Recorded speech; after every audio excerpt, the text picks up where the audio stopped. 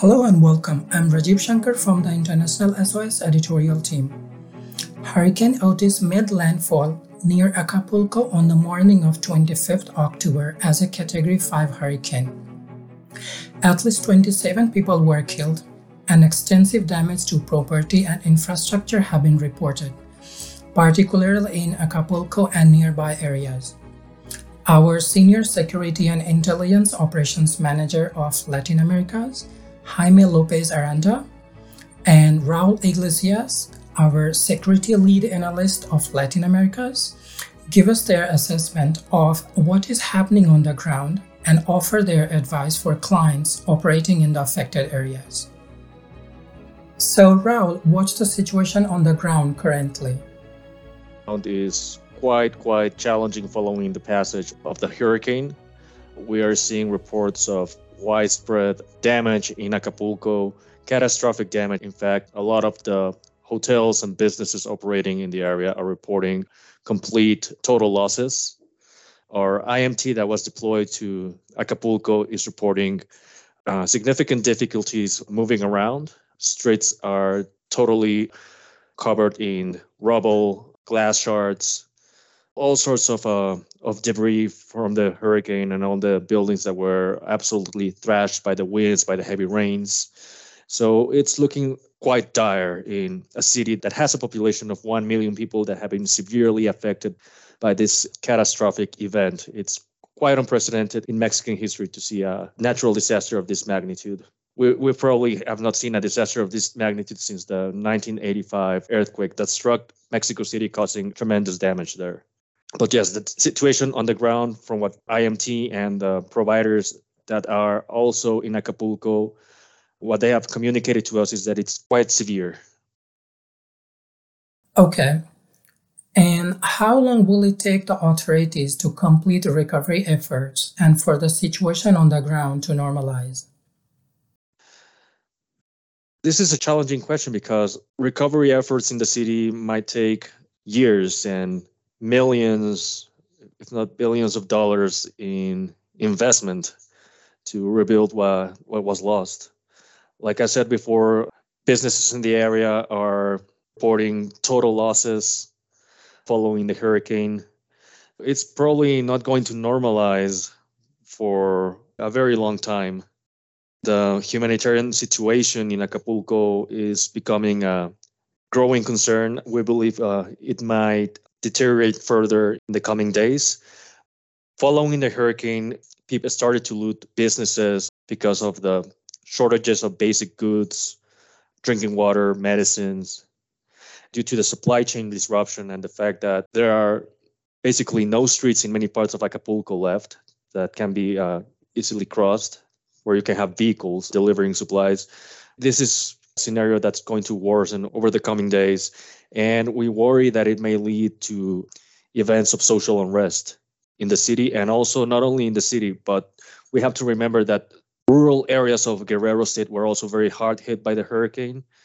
Well, we are just barely understanding what happened in more remote areas of the states. There are reasons to believe that entire villages were basically erased from the map by this unprecedented hurricane in the area.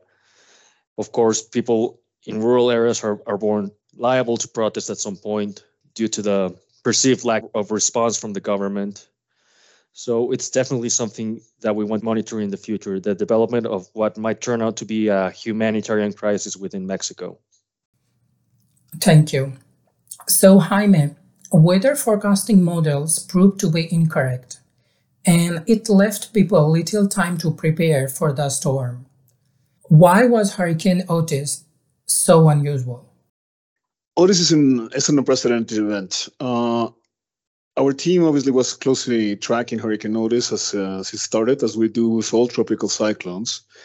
And for that, our intelligence was relying a lot on the forecasting experts of the National Hurricane Center, which is the preeminent authority for forecasting in the Americas. Unfortunately, these models turned out to be inaccurate. Otis intensified to a Category 5 hurricane, going from a Category 1, Category 5 being the strongest possible hurricane in terms of wind speed and potential damage. It did so in under 12 hours. which is, again, unprecedented for the region of this kind of hurricane. Having said that, there was also another aspect that the models missed, which was the fact that Otis was actually expected to make landfall a full day after it actually did. So the window for warning and for people to take shelter was extremely curtailed. Another unprecedented aspect of Otis is that this is the first time that Hurricane Category 5 actually makes landfall in Mexico, and it did so right in the middle of the bay. Instead of in a rather inhabited area, it did so straight into a million people urban area. So the damage was amplified greatly, and there wasn't a lot of resilience built in. All of these factors combined made it extremely hard not only to forecast, but also to take the appropriate measures on the ground. Another fact that is irrelevant about it is precisely because of the trajectory it followed and the way it hit Acapulco, it had an immense impact on communications and the power supply. That also made it extremely difficult from the very get-go to reach out to any assets or people on the ground in Acapulco for over 24 hours. Going on 36 hours, which communication was extremely spotty. That also made it extremely difficult to coordinate any action. And finally, what advice and recommendations do you have for clients in the affected areas and for those traveling to those areas in the coming days? Let me start with the people who are planning to travel. We are currently advising to defer all travel, at least until next week. We're talking about November 1st, basically because the conditions on the ground, as Raul already outlined them, are, well, dire. I mean, there's the lack of supplies, the worsened security environment. Even if the roads are already open, even if it's possible to make overland access to the port, we're advising against travel right now. For people who have relatives or workforce in the affected area, we continue to advise to account for the workforce, reach out to us in case there's an identified need, and in general, just follow the authorities' instructions.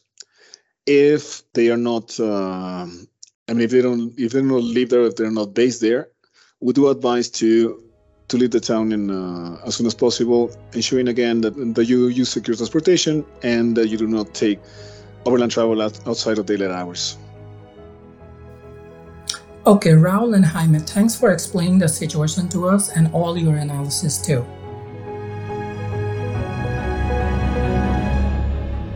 That's all for now, but just to remind that you can access all the latest information and updates on our website, internationalsos.com. And from there, you can find details of all the global assistance centers available to clients 24/7. But until next time, thanks very much for listening and goodbye.